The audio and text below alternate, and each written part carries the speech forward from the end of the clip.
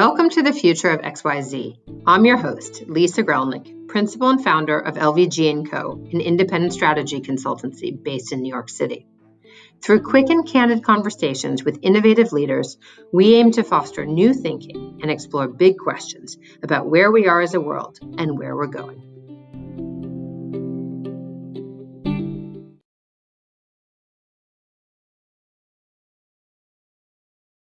Hello and welcome to the Future of XYZ. This week we are speaking with my INSEAD classmate, Peter Delbar, live from Belgium. Peter, thanks so much for joining us on Future of XYZ. Thank you for having me, Lisa. I've been a big fan of the show since the start, so thrilled to be here. Thank you so much for that. And we're going to be talking about a subject you know a lot about as a second-generation business leader in your family's Crops Fruit Company, doing almost exclusively frozen fruit, but $50 billion or 50 billion euros, I should say, worth of business, a global supply chain, global distribution. It's pretty impressive. So speaking about the future of fruit. Thank you. Interesting subject indeed. I think as we were checking things out in the beginning, you were talking about how who would have thought when we were back getting our MBA, you know, a better part of a decade and a half ago, you would be following climate change, for instance, so closely that you've effectively become a fruit farmer. And spent the better part of the last couple of months bouncing around the world trying to secure supply and assure demand. So I guess when we're speaking about the future of fruit, there's so many things happening, but let's level set. Like, what kind of fruit? What is your business? What is your implication in the fruit business to start with? Sure. So as I think an interesting subject would be the way fruit has been grown over the years, how that has changed, where the new regions are popping up, and maybe what are the challenges that our industry is faced with. We are today mainly in the frozen sector, but obviously our fruits are coming from the same regions and the same areas as most of the fresh fruit. And I guess that us as a whole industry, we have quite a bit of challenges ahead of us. Not in the least, I would say, magnified by the effects of COVID. Absolutely. And the effects of COVID, just to put it in context, I would imagine more people are eating prepared foods, more people are also preparing at home, and there's greater tightness on supply, both because of climate change, but more importantly, I guess COVID affects labor would be my guess. Yeah, and you're absolutely right. It's double. There's a strong effect on the demand side. I think one of the real effects that we've seen is people have transitioned again from fresh fruits or fresh produce back to, I would say, preserved foods, things like canned foods, things like frozen, not in the least. So we've seen a surge in demand on the one hand, globally. Next to that, indeed, we've had quite a few challenges on the supply side as well, with not in the least labor force. Right? Fruits still being fragile is highly manually picked. And as such, we've been impacted by people not being able to reach the fields, not able to reach the factories. And that's really put a strain on, I think, even global supply chain. Yeah. I mean, your family's been doing this. Your father started the business. You and your sisters currently run it. It's been in business for nearly 40 years now. I mean, Obviously, we're talking immediately into current impacts, but what have been the changes in the business and the business of fruits, if you will, over the course of these last 4 decades? Well, from our side, what we've seen is the very real effects of climate change. You take we're in places, exotic places like Chile every now and then, and if you look at, even for myself, over the last 15 years, I've been traveling to Chile a couple of times a year. You really see that certain regions in which they grow the fruits is changing because of the climate. It used to be just an hour south of Santiago de Chile, where most of the raspberries were grown. Nowadays, you need to travel 4 to 5 hours south. So even over the course of, I would say, 10, 15 years maximum, I mean, it's been a real transition. That's one. And I think also what's interesting is to see the the interest that people are taking in new flavors and new kinds of fruits. I mean, not in the least, we've seen a huge surge in things like an interest for superfruits, things like, you know, acai has been exploding over up in the North America. Growing interest as well in things like, you know, guava and dragon fruits and all these other tropical things that our parents didn't even know existed. So I think it's interesting to see. I mean, a global interest in fruits. From a flavor perspective, just as well as I think also a scientific interest. I mean, over the course of the last, I think mainly 5 to 10 years, what we've seen is a huge surge in things like using fruits for certain health benefits, right? We've seen a big jump in things like nutraceuticals, right? People are consuming more and more things like pills and syrups based on, I would say, close to 100% fruits. I mean, if you go to Asia, like I'm lucky enough to do every now and then, you see huge shops with nothing else than pills and things like that. But in essence, with vitamins and enzymes that are coming from fruits. And that's an interesting, I think, change that we've seen certainly over the last 40 years, but I mean, more and more rapidly now these past couple of years. Well, it's interesting because these are different, you're talking about two things. One is like the taste profile and the exotics and tropicals and this kind of, right, superfruits. But the other thing that you're talking about is its multiple applications, all of which are pulling on the same demand side. When you think about places like Chile and raspberries, or you think about places like, you know, we'll talk about more I think it's a pineapple plantation, Costa Rica, that's in this beautiful photograph behind you.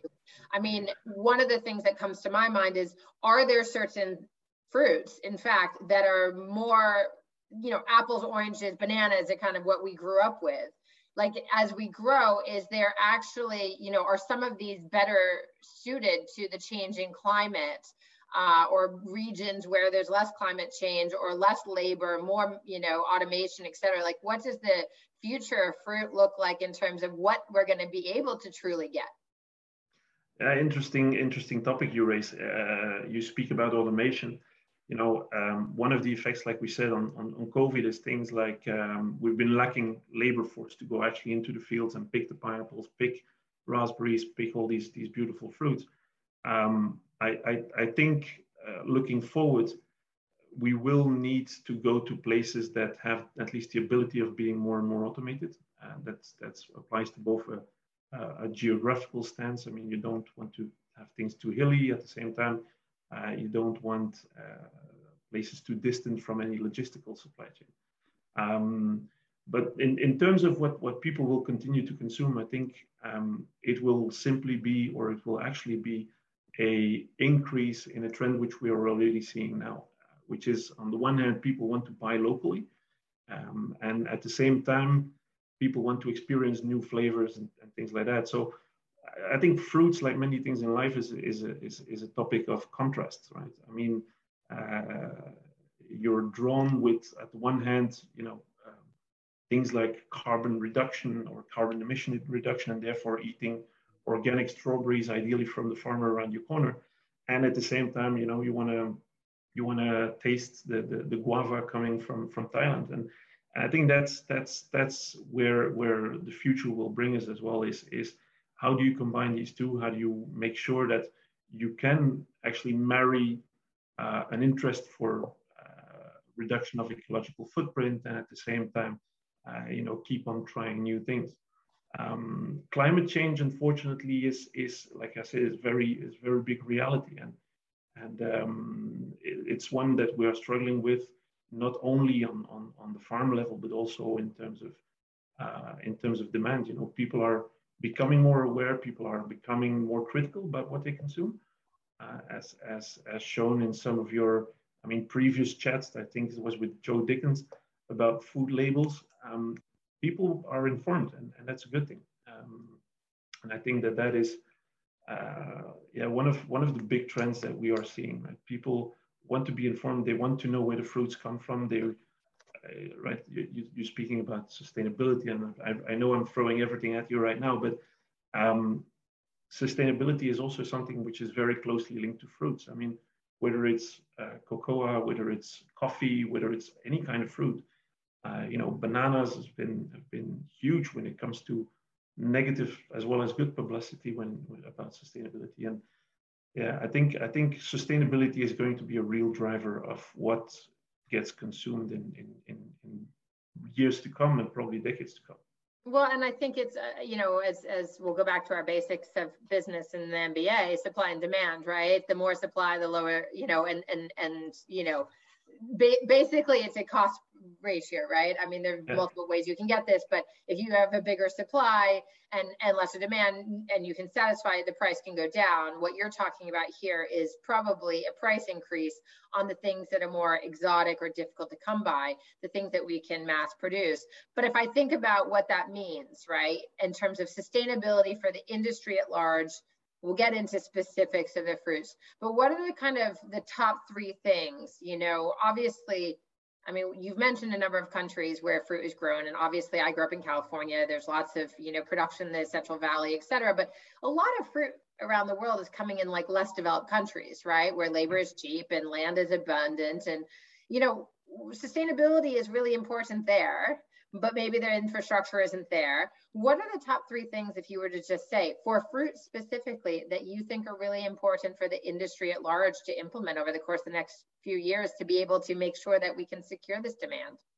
Yeah, you're absolutely right. And like I said earlier, I think it's a matter of contrast, right? I mean, fruits is considered a possible way to increase the standard of living for some people. I mean, you go to Serbia, there's literally hundreds and thousands of farmers that basically have to live of whatever they can, harvest over the course of these 6 weeks.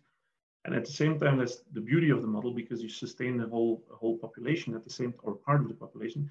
At the same time, it's also the fidelity of the system. I mean, once these people become older, once their children refuse to come to the farms to pick the raspberries together with their parents and grandparents, I mean, that's a potential business model that completely dies out. So, I talk about this with lots of big multinational customers.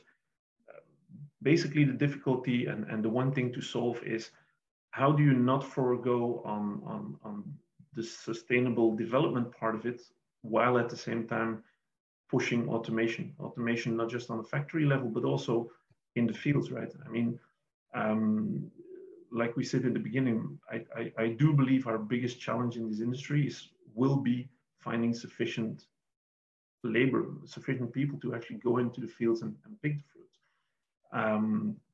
And yeah, therein I think really lies our biggest challenge. It's one where a lot of big players are looking into, without naming them, but some of the biggest FMCG players in the world are struggling with this topic, yeah. and so are we. So I think that is one of the big challenges ahead for us. 2 is definitely going to be climate change, definitely. I mean, you have a very stable area around the equator, right? Places with that, like Costa Rica and Colombia and places like that are growing usually tropical fruits like bananas and pineapples and this and that. But all the red fruits, all the more fragile fruits are severely suffering. I mean, you take California. California has been suffering for the last 5 years. They've been severe drought for 4 of them. So, that puts stress on an entire business, on an entire industry. And yes, for sure, supply and demand will have then an impact, a corrective impact through pricing, as we've both learned in lesson number 1 in microeconomics. But the thing is that, once there is no supply, that's when it becomes very difficult. And we're seeing that this season in particular is sort of like the perfect storm. I mean, it's one climate disaster after the other, and perfect storm sounds too romantic about this, but it's really a disaster. There's people suffering around the world, and yeah, I think that these 2, right? I mean, one is labor, the second one is climate, are going to be the main drivers of our industry.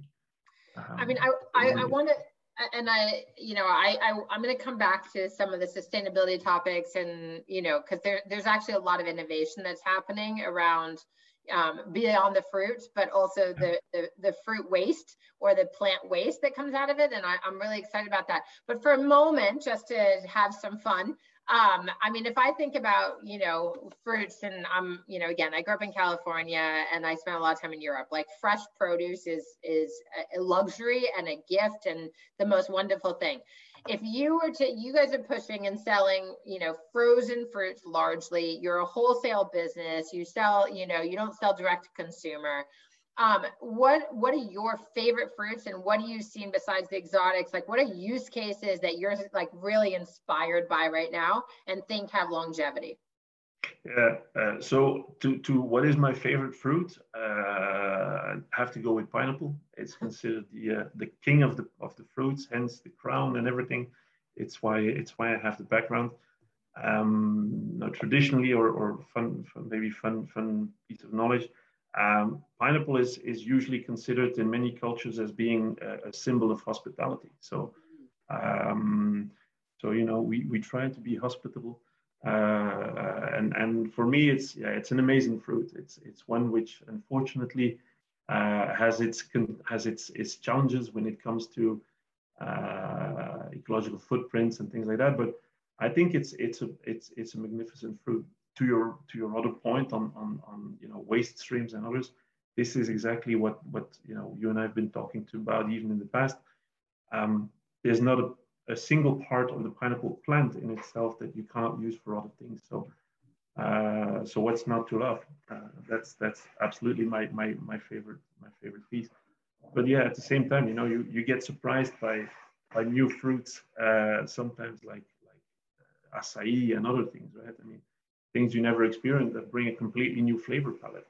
So it's a fun industry, and it's one that's definitely hasn't stopped surprising me. I mean, I even see YouTube videos or TikTok videos passing by every day on fruits that I've never seen in my life. And then, of course, the first step is, how do I get my hands on one of them? I remember in Singapore, the durian fruit, of course, being, like, never heard of it in my life and have never seen it again except in Chinatown. So there are still things to learn. Yeah, definitely. No, and I think that's the beauty of this, and at the same time, curiosity of your average consumer about trying new flavor profiles, whether it's helped by the numerous cooking shows that you have passing by now on TV. Baking, home baking is a real huge trend, and one of the main ingredients there is fruit. So people are experimenting, and I think that's a good thing. That's a really good thing. It's interesting. So just some stats, like, I'm curious, what fruits are easiest to produce, and what's the most high volume fruit sold in the world right now? So there as well, there's two parts of it. One is obviously how quickly something can grow in the field, right? I mean, obviously, if you're planting a cherry tree, you'll need to wait 7 to 13 years before that actually is in full bloom. If you're planting strawberries, 6 months later, you have your fruit. And that's the beauty about the produce as well, is that there's an intricate combination between soil, climate, oxygen, sunlight, and everything. I'm very passionate about this, but that is prone to growing one or the other variety, and that's the beauty of it. If you're talking about stats, I think one of the main fruits that is grown obviously is, on the one hand, banana. Banana is huge, but it's very focused on certain areas of the world, predominantly places like Central America, some pieces of Africa. But the number one consumption is still by far and away strawberry. I mean, the thing is, everybody gets emotional about their strawberries.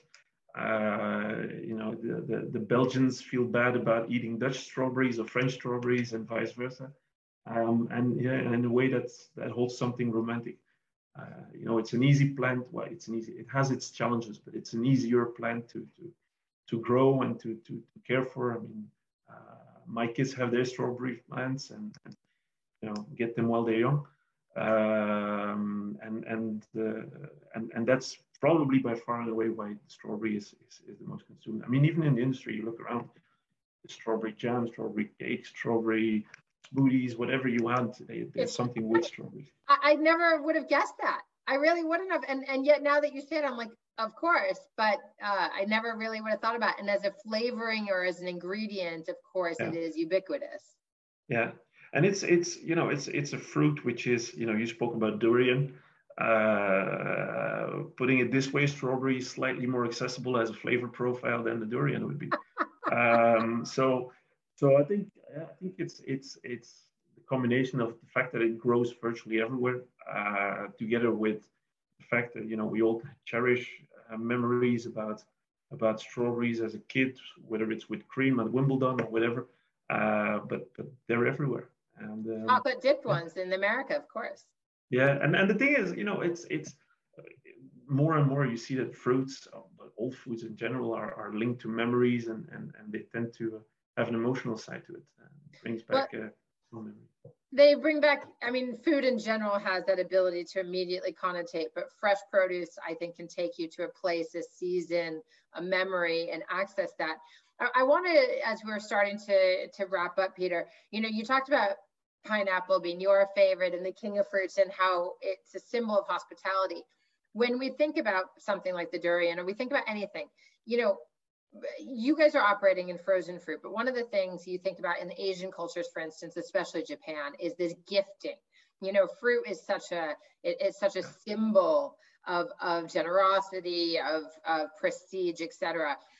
As we think forward, to the countries in the world who produce versus the countries in the world who consume, and those countries where you elevate fruit, is the future of fruit universal? Is it global, or is the future of fruit going to be more localized and specific? What's your high low on the future of fruit?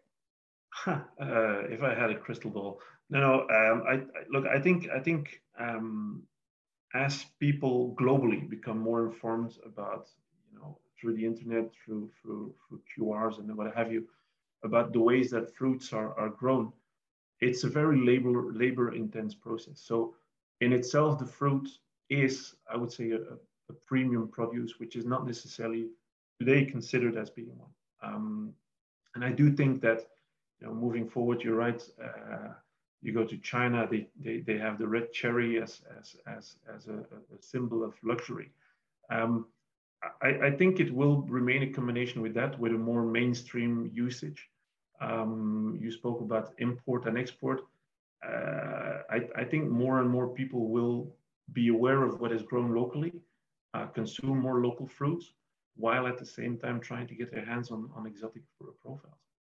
And I think that it's going to continue being consumed everywhere. I mean, you look at a mass population like China suddenly discovers things like pineapple, and suddenly you see a huge shift in supply chain and other things. And again, that's a positive thing, because in the end, the more fruits is demanded, the more there is an interest to develop this industry, to develop the farms, to develop the farmers, and hopefully to continue increasing wealth, quote unquote, for many people around the globe.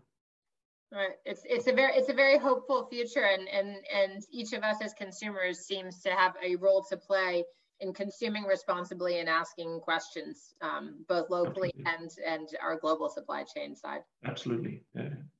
That's great. Well, Peter, we had so many more things that we could have talked about, I know, and these 20 minutes go way too fast, but thank you for joining us this week on Future of XYZ. Thank you for having me, Lisa. It's been a pleasure. It's always a pleasure to talk about the future of fruits. I think everyone should go out and make themselves a smoothie or a piece of banana bread, or have it slice up an apple, or whatever you're going to have. Please do. Exactly. And if you're in Europe, you can find crops online. And thank you everyone for listening this week to Future of XYZ. You know where to find us on YouTube. You can find us on podcast streaming platforms from Apple to Amazon. And of course, follow Future of XYZ on Instagram. We will see you next week. And thank you again, Peter. Thank you, Lisa. Bye-bye. Bye.